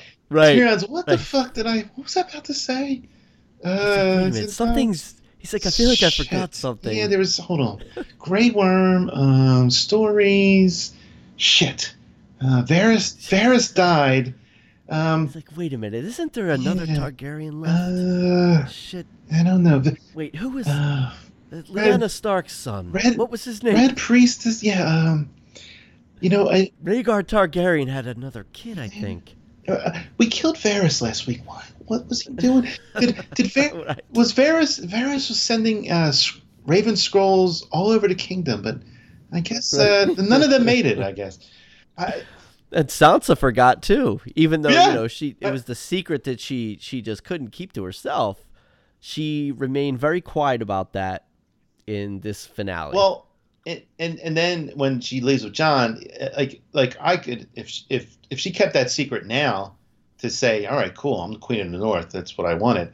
But I think she still would have been happy with Jon being King of the North. Like she just wanted freedom for the North. I mean, yes, probably would have happened any which way.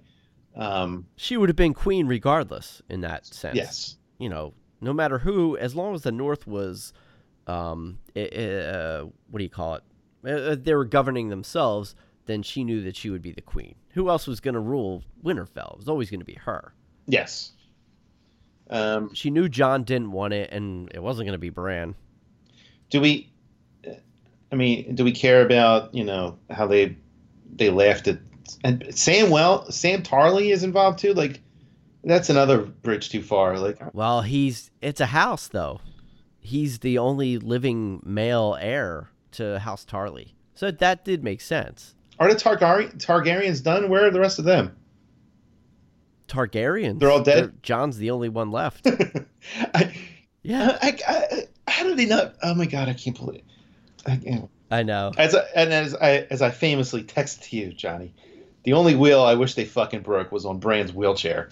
That's a fucking. That's very cruel. That was really cruel. I don't care. That's a fucking wheel they should have broken. And don't build any ramps. See, I have to say, like, I like Bran.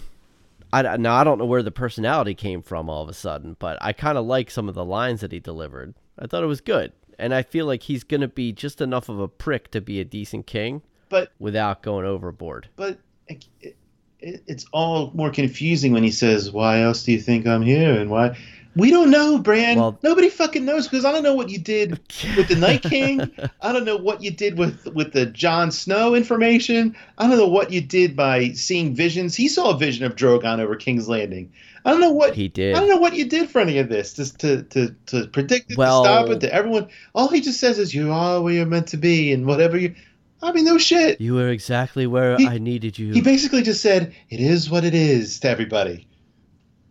You know what? By the way, we're doing awful impersonations, just like we ripped Jason and Mal for. Just so you know, I've done about 50 terrible British accents that they're all horrible. I'm going to stop doing it. It's just fun to do Bran's voice, but it is. I know. I guess like there is some truth to Bran may have been, just pushing everyone in the direction where he needed them to go. And then showing that vision that he had of the dragon, like maybe he saw all of this unfolding. But if you're seeing the future, it's just that they didn't give you enough evidence. Right. As far as I can tell, mostly he's just seeing the future, and then the future happens. And one time he made Hodor become Hodor. But otherwise, he's just seeing what's going to happen, or he's seeing things that are happening, and he's seeing the past. But he's not doing anything about it or changing anything. He's just seeing it. No, warging into Hodor was the last cool thing that he did. Right. After that, it's just all been mumbling and staring off into space, and apparently telling Tyrion the entire story of his life. Yeah. Which we didn't get to see, by the way. But that was the significance of that scene now. But in season 6, we would have seen that scene. There was too many scenes I wanted to see that I didn't see. I still can't believe we didn't see Jon telling his sisters who he was. I still can't believe it. Right. Sansa, Arya, gather around. Tell him, Bron. All right, cut to next scene. Yeah, I can't believe it. I can't fucking believe it. You have to swear not to tell anyone. I'm not even going to tell the viewers. They're taking these oaths really far. In real life. What if it would have been great if he just got them in a huddle and he talked so low that we could just see him whispering to them, and we didn't get to hear what he said. Or he took them behind a tent and you couldn't even see the reactions. Yeah, because that's basically what happened. It's like Bill Murray in Lost in Translation, if you've seen that. Yeah, he just we don't. Absolutely. Yeah, that's always irritated me, by the way. I have no idea what the hell he said. It's online. You can find it. I forget what it was, but it wasn't scripted. But some microphone found it, but it's online. You can find it. Oh, okay. What he said. All right. So we're done with this, right? I don't know what else to say. There's the bastards broken things callback, which annoyed the shit out of me. He's going to piss off the wall, which annoyed the shit at me. Tyrion did put his hand on Jon's shoulder when he left his cell, the way Jon did it, an hour before. But otherwise, it's I don't know what else. I feel like Bran the Broken's very non-PC. No. Should be Bran the Disabled. Exactly. All hail Bran the Cripple. Tiny Tim of our time. Right. What did they call handicapped people now? They call them handy able. What did they call them? There's some PC word for it, Oh, really? I've never heard that. Handy able? Physically, something. Hand capable. I don't know. It's some. All right, let's not venture down this path because I have a feeling neither of us have great commentary about it. Yeah. Moving on. Yeah. So, all right. So basically, in a nutshell now, Jon goes north, because for some reason, I guess this Night's Watch thing was just kind of a joke to get Grey Worm off his ass. Right. He even said, "There's a Night Watch now." Like, he's like, "What? Where's that? What are we guarding against?" And Grey Worm is just okay. And as soon as Grey Worm sails to wherever the fuck, because since they won't be procreating, we don't have to worry about these people in a generation. Then like as soon as his ship sails and it's out of distance, like Sansa goes, psst, psst, "Jon, come on back. He's gone." And then like what the fuck? Like, they're gone. It's not like he's gonna catch something on social media. Like, as far as he's concerned, Jon can just go do what he wants with his life. I mean, you saw how the council treated Grey Worm. Once he's gone, he's out of sight, out of mind. No one gives a two fucks about him. They're not sending Raven scrolls his way. So yeah, you just kind of just move on. Like, "Hey, Jon, come on back. He's gone." Like a little. Yeah, I didn't understand. So like everyone was waiting at the wall for Jon. Is that what was going on? They all took off to head north together. There was a moment when Jon came out of his cell and he was dressed and he was in that, his fur outfit. There was two dudes with him. I thought for a second, I wrote this down. Were they night watchmen? They looked like they were in the black fur. So maybe they came down to escort him back. But whatever. Who cares? Yes, I guess so. I think you're right. Because it's kind of like, I think anytime anyone was like sentenced to serve on the Night's Watch, someone would come. Yeah, it was like one of the Night's Watch, whatever, bailiffs would come and get you. Right. Richard Mull. We Bull. Yeah, Bull from Night Court. He would come and get you. And Selma. Yeah, Selma Diamond. Shit. Jon, the most honorable guy in the world. Now we don't trust him to head north. Like, if he said that he was going to head north, he would. Wouldn't we all just trust him? I mean, right. Literally, when has he ever lied besides when he stabbed Dany? Johnny Cakes. Why they didn't give Jon Snow the opportunity to talk about who he was and decline the throne? I'll never understand it. I don't know. I think I just need more time to digest all this. Just let him come. And that's why I want to do this rewatch and see how I feel about it again. I'm not understanding. Like, I mean, they really just kind of forgot about his Targaryen background. I get it. He's not going to use it to his advantage, and he didn't want to find that out. But when Sansa says, "Do you forgive me?" and all this stuff, you could just say, "You know what? No, I don't. Let me take the throne real quick because I'm the true king." And then, I know he wouldn't have done that, but still. Well, and the other thing, I guess, something that's always troubled me is, what is it that he wants? He just wants to go live in the north and do what? He doesn't seem to be a drunk, so he's not going to go out drinking with Tormund. Like, what is he going to do? I don't know. Play fetch with Ghost? Like, couldn't they have given this character, like, I get it, he saved the world. He did a lot of great things, but it's like they never gave him any good end game for his life outside of he just had these missions and he had to fulfill them. I just wish there was something more for his character in the end other than he's just going to go live in the north, and that's where he's going to be happy at. I don't know. I mean, doesn't he? I didn't get it. Yeah. What was the draw? Why didn't he want to be in Winterfell? What? That was his home.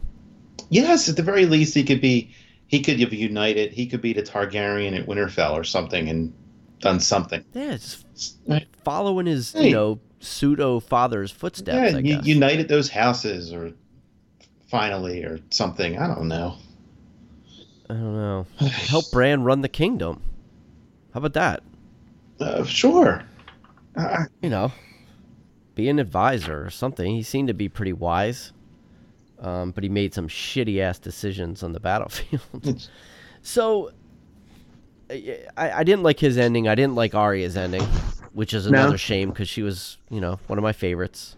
I don't know. They didn't really build that story that she was a wanderer. I don't... Again, I after all they've been through, Why don't they just want to sit around the castle for a little bit, kind of veg out, like her and Sansa, and like Yeah.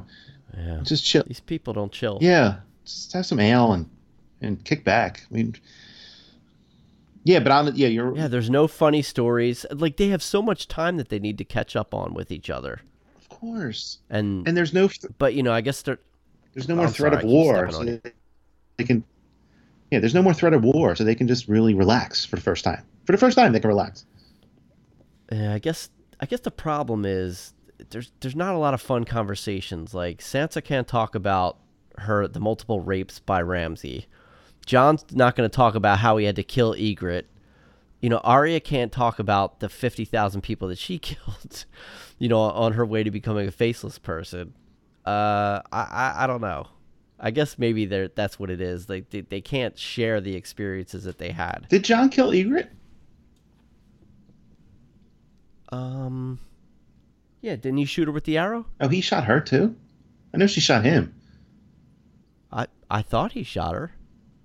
Or was she like jumping in the way of someone trying to shoot him? Maybe that's what it was. Maybe she was trying to defend him. Yeah, you're right. But he still, he turned, but he turned on her. Like, he probably wouldn't want to tell that story. He was in love with her, and he basically betrayed her. Yes. Anyway, I was unimpressed. John asks, "You have your needle," and he apologized to Brienne. You were where you're supposed to be, and then Brienne is writing the night stuff, and then they have the council meeting. That was cool. Yeah, and then Bronn likes whorehouses, and then Right. it ends with the brothel joke. I brought a jackass and a honeycomb into a brothel, and I forget where that's from, but I saw somewhere that it was said before, and that's the end. Yeah, I think it was an old joke, and Bran says that he's going to go locate Drogon. Oh yeah, that's a great So we don't know what Bran does or why, but now he's just going to go warg into Drogon, and then and then I thought he was the best guy to run the kingdom. Now he's not, and it's just like it's the same old shit. Right. Again, it should be the wheel in his chair broken, but it's not. And after I locate Drogon, I'm going to go find a butterfly that I met last spring. I'm going to locate him. I hope. Like, what is he doing? Yeah, I hope he doesn't. What's the purpose? And if he sees that Drogon comes back to King's Landing and burns it down again, is he going to tell anybody this time, or is he just going to let it happen? Right. Fucking jerk off. Oh, I almost forgot to mention, Drogon's on his way here. I didn't want to say because everyone's where they're supposed to be, including Drogon. And then So, I mean, it would make for a great sequel, but it sounds like they're not going to do one. God, it's crying for a sequel. It is. They left so many openings. It needs Vince Gilligan and Alan Ball and everyone get in a room and write this fucking sequel, and we can do. I don't want to tie up these actors for the rest of their lives. I mean, I think Sansa's the only one with a real career. Yeah, I think she's going to do fine. Yeah, but the otherwise, we want to see what they're doing. I mean, the ending kind of editing and montage of them all getting ready and leaving, and she's a queen, would have been super cool, except for Jon was north of the wall for some reason and with no purpose. But otherwise, it was awesome. Riding into the woods. Yeah. But other than it made no sense, it was really cool. Yeah, it was fine. Like I said, like I was okay with it, and visually it looked cool, and I like seeing Arya take off. Like I love all these characters, so I was fine with it. But I don't know, none of them were satisfying endings. Besides Sansa being queen, that made sense. Mm-hmm. I got that. That was a good moment. But I don't know, the rest of them. I was like, all right, Jon's going north. That's not really all that interesting. No. But he did get reunited with Ghost. Ghost and Tormund. They can search for tall women, and Jon can go back to chowing box like he's such a pro at. Maybe him and Tormund are going to Brokeback Mountain. There's the sequel. I mean, there was a budding bromance there, I think. he loved his little cock when he saw him dead. Yeah. That's the first thing Tormund did. He went into the room on his deathbed. He lifted up that little towel. Want to see what was cooking it with Jon. That's when he fell in love with Jon Snow. Right. And he likes Brienne, who looks like a dude. So he ran off to find a red priestess who could revive him. I gotta get me some of that. Good impression. Yeah, I don't know. Yeah, I know. It's like impression number 75. Oh, now I'm laughing. All right, I don't know. What is that? I mean, we probably need. Hey, believe it or not, what? I love this show. I know. Believe it or not, I love this show. Listen, it like you're with me now. I said it last week. Like, it's not my fault that they fucked this up, and I'm not saying it ruined everything. It just doesn't make sense, and it just hopefully it doesn't devalue it on the rewatch. But again, it's they could have done better. What the fuck? We just did better. Yeah. I agree. I think that they just, I don't know what it is, man, or maybe some things hit the cutting room floor that they should have left in. Or that's maybe, or they're so enamored with the CGI that, I think Sepinwall even said in his article that the early seasons, when their budget wasn't as large, they spent more time with the characters, which was what was awesome. And they've relied on all the CGI now. Not the CGI necessarily, but the spectacle of it instead of. Well, they couldn't wait to get, number one, they couldn't wait to get to The Long Night. And hey, man, I loved The Long Night. Okay, I'm one of the people that did like it. Me too. They couldn't wait to get to that, and they couldn't wait to get to a dragon destroying a city. Yeah. And I get it, but that's not what the show was about. Those are just extras. The show's always been about, like you said, these characters and the drama between them. They just lost sight of that. But I will say, I still loved the Bells. I did like the Bells. I recognized the flaws. But even they still had me there because they hadn't screwed up this king selection at that point in time. Oh my God. But there were so many missed beats. And that's the other thing about where personally I didn't care that Daenerys killed citizens. And then we fast forward a week, and when someone says, let's ask what the citizens want, and it gets laughed out of the room, the citizens were never thought of through the whole series. The whole fucking series. Yeah. Everybody was expendable. You were either a whore or a lord or a lady, and that was it. Otherwise, you were just an extra. You were walking around these cities. You did nothing. We don't know how you were fed or how you weren't or how you were trained or how you were schooled. And now all of us, oh God. Well, the only one who ever actually expressed concern for citizens was Dany. Yes, and ironically, turns out to be the one who burned them to the ground. Yeah. Incinerated a whole tent. It could have been incinerated. Incinerated this whole town of people. So, I mean, what do we say? What do we mean? What's your overall? Do you have an overall thought on the series? I mean, I guess that's my early question. It's just tough to think about the whole series right now when we. I think we need to spend the next 5 episodes, 2 hours at a time, talking about our feelings about this series. Could you imagine? Holy shit, man. Well, at least we're not 46-year-old men with families and jobs.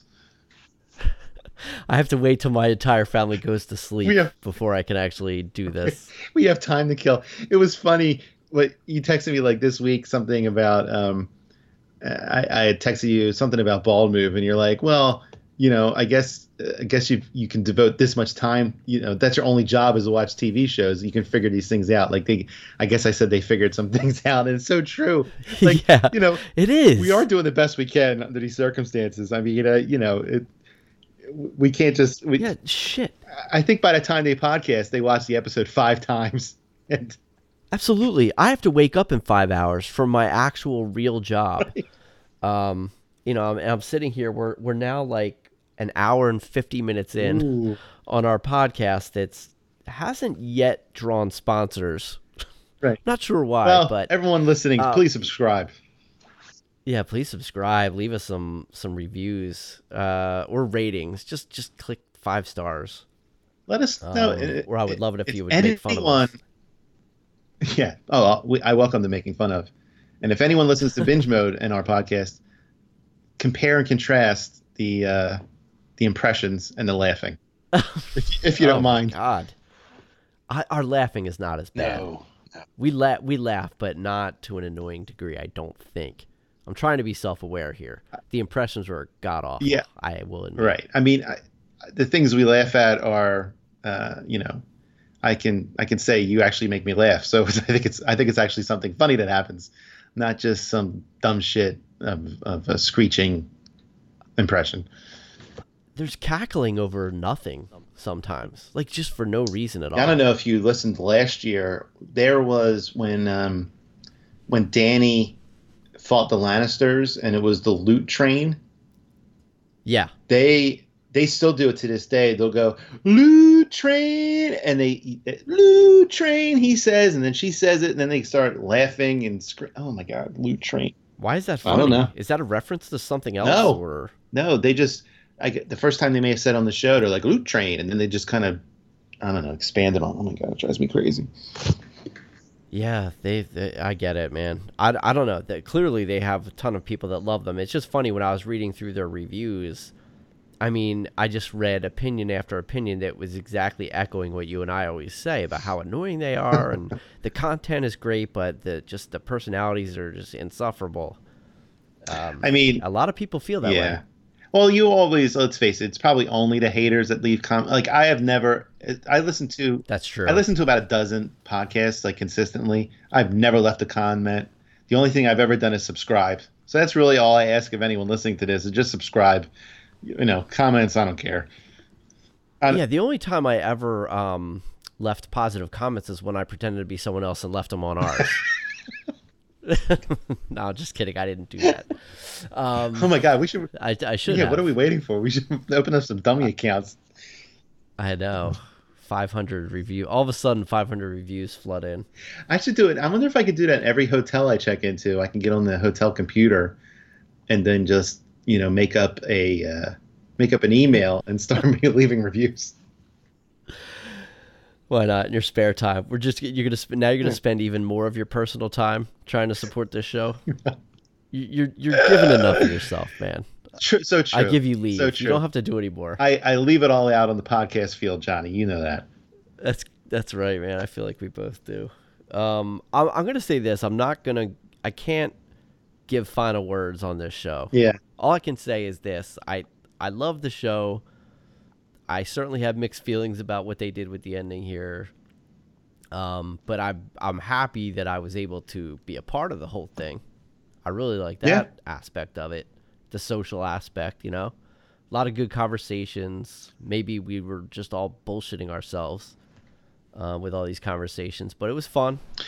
Yeah, man. I've had a good time this season with you and I talking through it. Me too. I love talking about it. I watched this show from the beginning based on nothing. I never even heard of the book. So, it's been, God, man, it's 10 years. Jesus. It's been since my daughter was born. That's amazing. That really is. God, the Phillies were in the World Series for the second year in a row when this started. That's right. I think I'm going to try to watch Westworld, and I'm going to rewatch Deadwood. I will do the rewatch of Deadwood with you. I started Westworld. I've gotten halfway through season 1. It's very slow at points. Yeah, I heard a lot of people for season 2 were like confused by it, and I'm not looking forward to something like that. But I did see that what's his name is going to be in season 3. Aaron Paul. I know. Yeah, Aaron Paul. Yeah, I saw the previews. It looks interesting. It looks very robotic and futuristic. Yeah, so I'm gonna give that a try. Justify is on my list too. I've never watched that. I always wanted to. That's supposed to be a good one. But otherwise, yeah, I guess The Watchmen. I'll watch that too. But this is it. You got Watchmen. You got Stranger Things coming this summer. I think the final season of Stranger Things should be good. Isn't it going to be a rehash? Like, what? How are they going to change up that story? I don't know. I don't know what they're doing. I saw previews. It looks pretty interesting. I think overall the landscape looks bleak. I have a feeling they've still got this damn monster.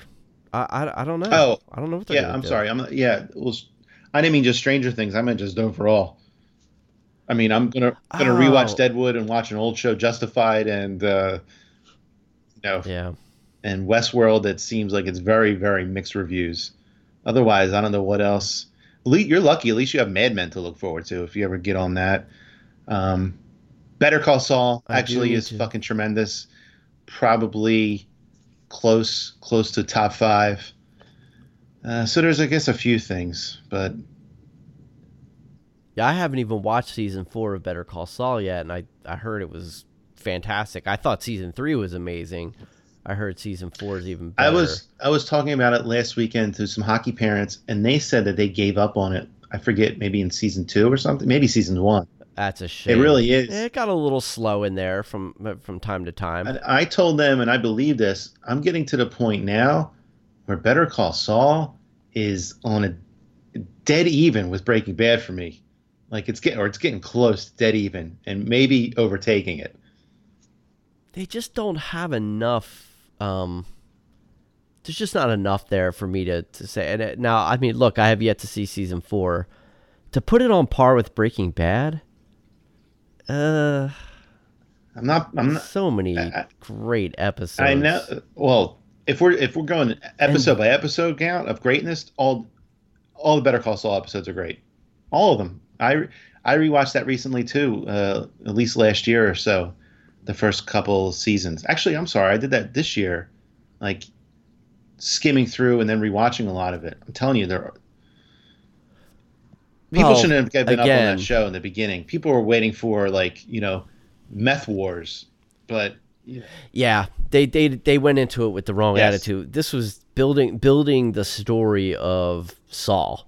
Really is what the show is all about, and it's not all super exciting in the beginning. It's more about just him. The wasted talent of this guy, this character. Yeah, he's a tragedy in and of himself. It is, and what his brother did, and oh my God, it's so compelling. Yes, yeah, I won't give any spoilers away, but yeah, that season 3 finale was pretty awesome. Yeah, I don't know how you watched that and didn't watch season 4. I know. I was like, I don't. It was. I told you it was the principle of it. It's like I pay for 80 different fucking networks, including like Amazon and Netflix. I'm not paying to watch a season of a show. I'm waiting for it to appear on one of them for free. This is ridiculous.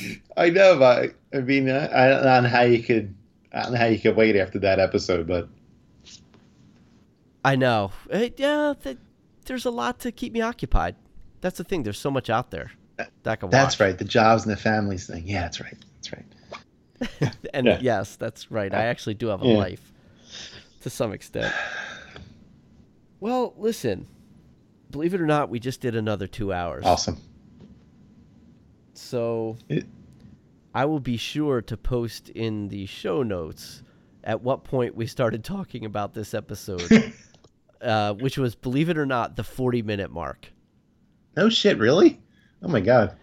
We talked about we glossed over the episode. We gave some commentary, but we did not get into the narrative for the episode from start to finish until the 40-minute mark. We did the opposite of the Iron Throne. We gave you a shitty first 40 minutes and then a great remainder.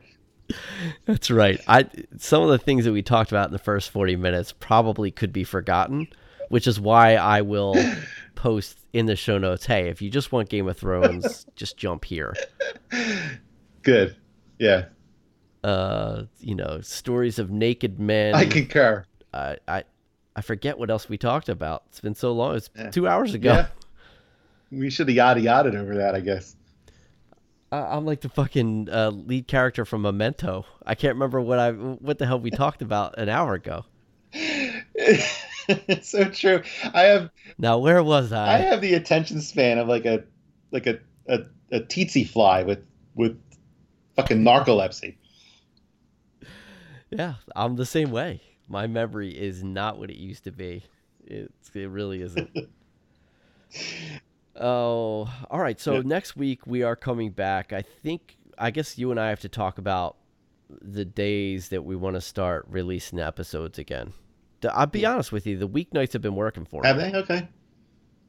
Yeah, so if it's something you can swing, maybe we'll keep this time slot. If you figure once football season starts, I would love to do it Monday night if we're doing it during the second half of the Monday Night Football game, and then we love get some Eagles talk going. I'm kind of fine with Monday nights.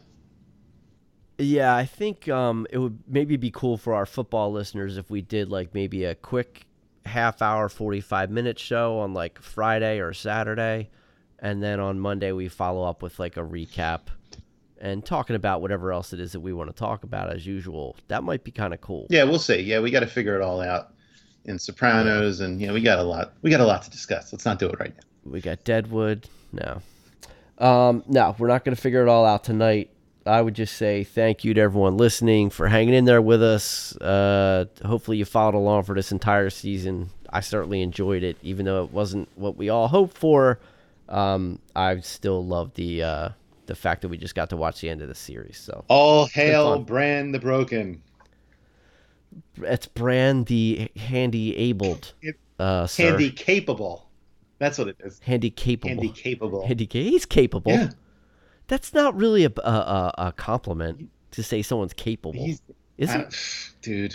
He's capable. We can't get into that now, but he's capable of doing something that no one knows what it means, but he's capable of locating a dragon. Yes. Apparently.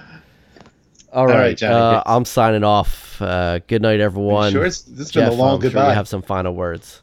Yeah, it has been the long night. Johnny Cakes, can you do me a favor? Can you put a smile on your face?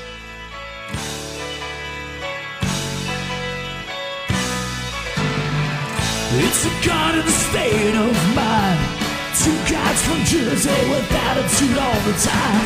Football kids and movies about crime. It's a god in a state of mind.